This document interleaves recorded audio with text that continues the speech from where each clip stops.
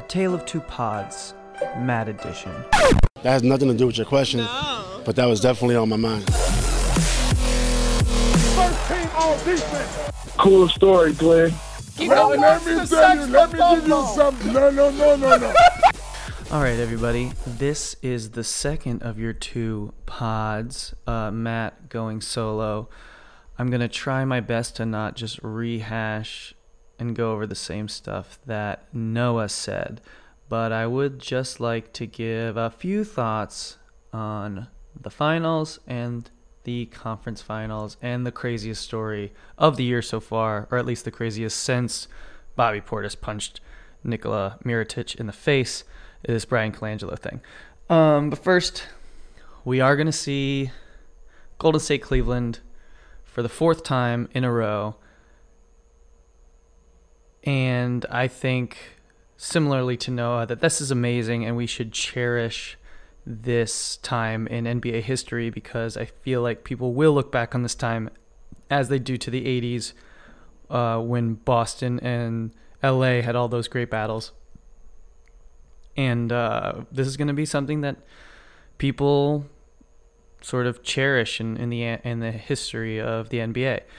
And no other teams have ever gone head-to-head 4 times in a row in the finals. No two teams. People have had three-peats in baseball and hockey, but it hasn't happened in a long time. Obviously, football is not that kind of sport, but even in football, no 4 teams have met in the Super Bowl 3 times in a row, or 4 times in a row. So this is the only time this has ever happened. You sort of do wish, you can't, you want to call it one of the greatest rivalries ever, but it's hard to call it that because you know it's going to not be super competitive. But it is something worth noting that we are witnessing history. And it's also worth noting just we are witnessing this, Noah gave you all the stats, but this historic LeBron James run. And as we're sort of getting towards the end of his career, it is, I don't know, it's just worth appreciating while we can, because he's going to have, only a couple more years of this caliber before he starts to tail off and just enters a new phase of his career as more of a supporting player. So it's amazing what he's doing, and I'm excited to watch the finals, because even in a 4-game sweep or a 5-game gentleman's sweep, I think LeBron will perform to a level that not too many players ever get to.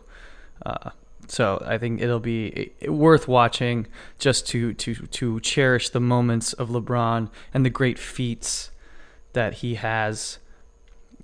He's able to perform for us.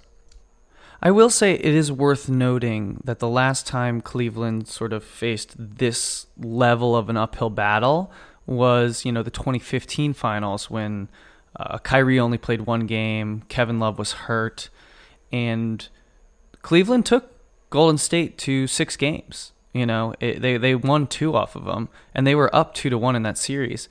And I know that Golden State now has Kevin Durant, and it's a very different Golden State team, but they are a thinner Golden State team. Andre Iguodala's been out, and even if he comes back, he's older, and he's definitely not the Andre Iguodala that won Finals MVP. Sean Livingston is older and hasn't been playing as well, and they're just a much thinner team. They're very, very top heavy. And not that the Cavs are some super deep team, but they won 2 games in the 2015 finals, and their starting 5 was LeBron, Mozgov, Smith, Thompson, and Dellavedova. Or JR came off the bench. It was Dellavedova and Shumpert were the starting backcourt. After Kyrie had started 1 game, they brought Delly in to start the other 5. So it was basically a 6-man rotation with LeBron, Mozgov, JR, Tristan, Delly, and Shumpert. James Jones got some minutes in there, but it was basically those 6 guys, and they pulled off 2 games off Golden State. So you never know. I do feel like it's going to be a different challenge, and I'll talk briefly about the Boston Cavs series after, but it's going to be a different challenge. But if Love can come back and play at a reasonably high level, and they do a similar thing where, Mozgov and Thompson were just monsters on the boards in that series, and just getting, double doubles basically every game. That's how they were going back old school bully ball, and that's how they got up in that series. And so if you do sort of a similar thing where you have Love and Thompson just pounding offensive boards, and then you play sort of a bigger wing rotation with Korver, Jeff Green, and JR. And now Korver is, I think, a much better defender than a lot of people normally give him credit for, and he's big, so he could, maybe check a guy like Thompson a little bit. And, you put JR on, he's obviously one of the more inconsistent defenders, as is Jeff Green, but you never want to count LeBron out of anything. But if they play sort of a bigger lineup like that, with LeBron and then 5 of the,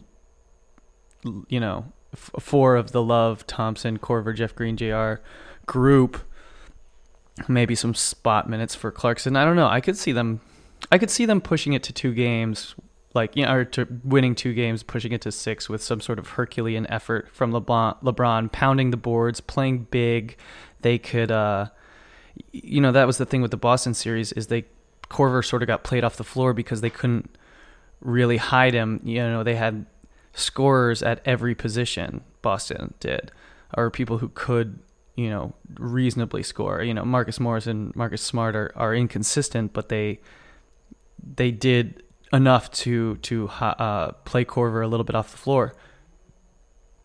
I think with this Golden State team, because they are so thin, there will be more places to hide a Korver, on a Jordan Bell, Kevon Looney, even to some degree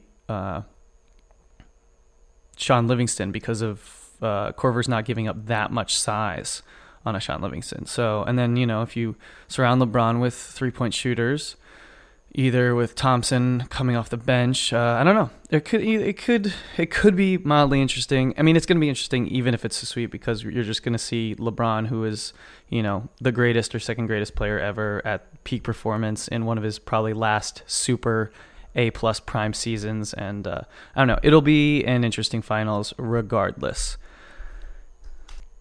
Now, just brief notes on the conference finals. I don't have much more to add past what Noah said, but I do want to echo his opinions that I think had Chris Paul been injured or been not injured, they would have won that game, because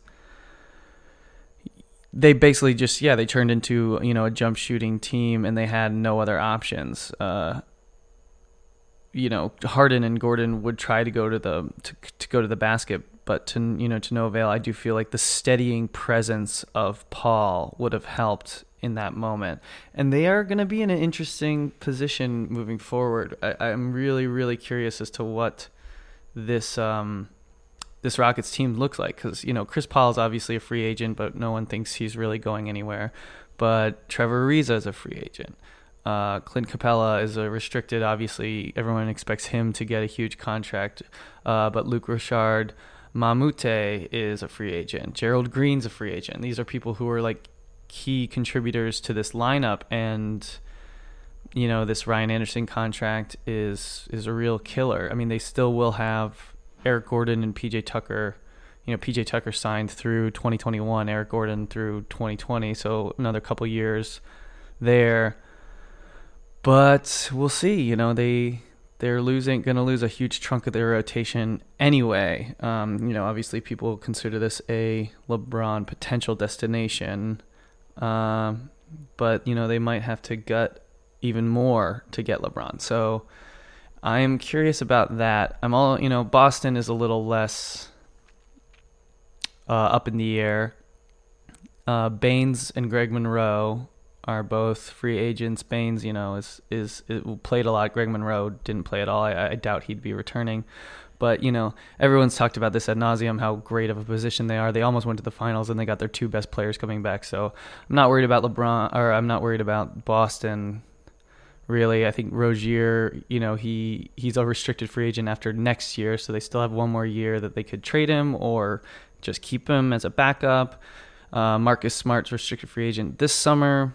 We'll see what his offers he gets this summer. I like Marcus Smart.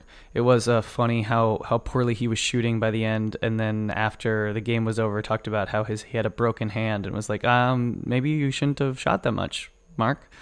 But obviously the Celtics are, in great position, have more picks coming. I sort of hate them. I do briefly want to touch on my experience watching Game 7 of Boston Cavaliers, because I was in a bar in Brooklyn, and there was a huge contingent of people rooting for the Boston Celtics, which I didn't know if they were Boston fans. If they were, I forgive them, but I felt it got the vibe that a lot of them were simply LeBron haters, which I really am losing patience for, because I was sort of a LeBron hater when he went to Miami, in the same way that I'm like sort of a Kevin Durant hater that he's, after he went to the Warriors, but you sort of get over that quickly. Your emotions, bubble up and then they go away, and you just appreciate these wonderful players for who they are. I love Kevin Durant's one of the most exciting players to watch, whether I'm rooting for his team or not. But all of these people wanted LeBron to lose, and it was so strange to me, because if you have the opportunity to see the second or first greatest player of all time play the greatest team of all time in the finals again, why wouldn't you be rooting for that? I mean, even if I'm not the biggest Cleveland fan or biggest LeBron fan, but you gotta want to watch him as much as you can and treasure every moment you can. So if I was like, I don't care if he's getting swept in the finals, if I can watch him 4 more times, I want to watch him 4 more times. And so people are going to be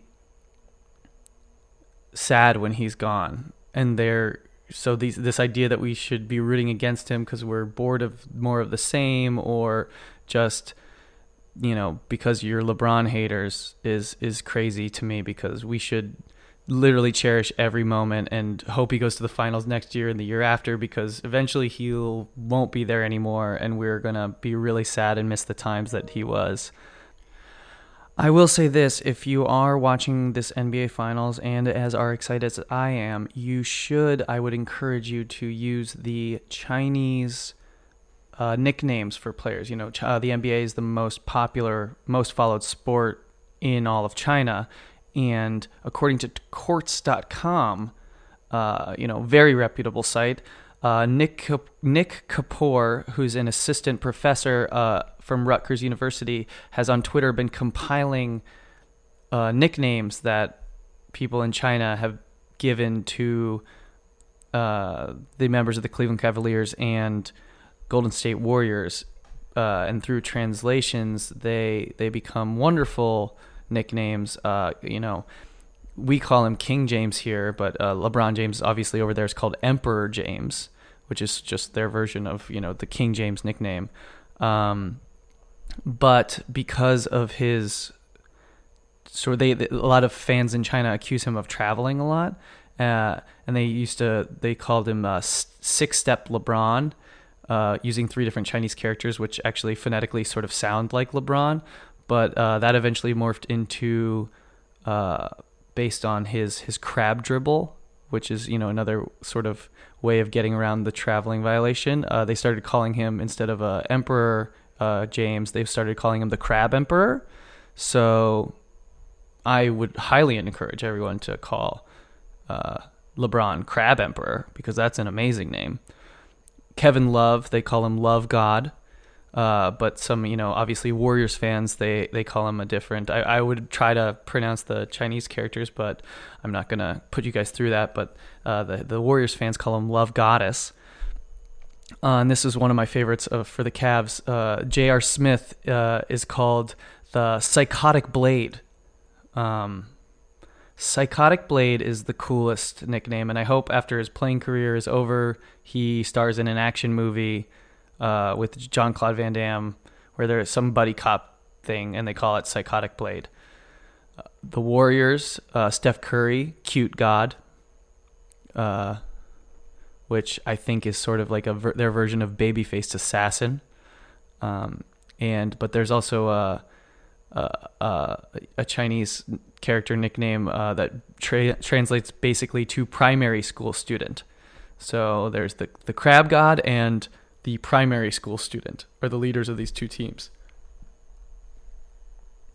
Kevin Durant is cool. I guess it's just based on the Slim Reaper nickname. They have a nickname that translates basically to God of Death. And they had another one called that was God of Thunder, which is cool because he used to play for the Thunder, I think. And I think the Marvel movies are pretty popular over there.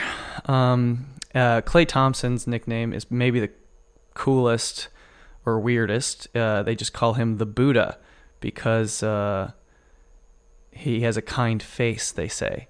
But the greatest nickname of all, maybe second only to Psychotic Blade, is they call him the Soup God because the phonetic translation of Thompson is the character for soup. So we got our Crab Emperors, our Soup Gods, our Psychotic Blades. Please let these be the only way you refer to these players moving forward. Highly encourage that. Last but not least, I would just like to briefly talk about this Bryan Colangelo thing, by far the weirdest story of the season. I think even maybe weirder than the false injury or the Kawhi thing. I'm sure me and Noah will talk about it because it seems to be ongoing, but I would just like to give a general timeline, which I'm not sure Noah did in his pod. Basically, an NBA staff writer at The Ringer got an anonymous DM from someone claiming to be an expert in AI and data analysis and said that he thought that these 5 different Twitter accounts might belong to Bryan Colangelo based on how pro Colangelo they seem to be, going down to defending the man's shirts. His collars were being made fun of, and then one of these accounts jumped into his defense, and also defending trades he's made, bashing Sam Hinkie. Noah mentioned bashing former and current players, including Joel Embiid, which is insane because he's the future of the franchise, and also divulging information, medical information about players on the Sixers before he was traded. Jahlil Okafor, they talked about how he had failed a physical and that sabotaged a trade, and was also using this information to further support Bryan Colangelo. Why were these random Twitter accounts supporting Colangelo so enthusiastically? Most people think, after reading this, is because they were Bryan Colangelo. Now, I know The Ringer reached out to the Sixers with 2 of these accounts. They thought there might be 5 that belonged to him, but they only reached out with 2. So they reached out to the Sixers organization to inquire about these 2 accounts. The Sixers admitted that one, yes, was Bryan Colangelo. The second one they denied. And then the Ringer writer was monitoring the other 3. And right after they approached the Sixers about whether or not these accounts were belonging to Bryan Colangelo, the other 3 accounts all went dark. They all went to private mode. The Ringer reached back out to the Sixers and said, "Who did you talk to about these accounts?" The Sixers organization said only Bryan Colangelo. So that obviously implies that he freaked out, thought that people might know about them, and then turned them all to private. This is an insane story which will keep developing, and it's very funny. I would love to know who this NBA deep throat is. Is he truly what he says, just a Sixers fan who happened to notice these weird Twitter accounts? That also seems a little far-fetched. It seems like it might be someone within the Sixers organization who is anonymously contacting reporters. It is a fascinating story. I cannot wait for the 30 for 30 on this. I'm sure there are many more dominoes to fall. To echo Noah's statements, it's probably pretty clear that Bryan Colangelo will get fired. This is an amazing story. I'm sure me and Noah will talk more about that, but those are just a couple of points I wanted to stress about the Ringer sort of figuring out which accounts to go to the Sixers with, and then the other accounts went dark, and it's the timeline of this is fascinating. I encourage you all to read the Ringer article and then to read the tweets that the alleged Bryan Colangelo accounts tweeted, because they are insane. And if they aren't Bryan Colangelo himself, they are belonging to truly, truly sad people who have truly nothing better to do. That's all I have on that. I'm sure we'll be talking about it more. Very excited for the finals to start tonight. Noah gave you a great early morning commute pod. I hope you enjoyed this on your commute home. And I wish you all the best of luck with your lives, your hopes, and your dreams. Tau of Hoops.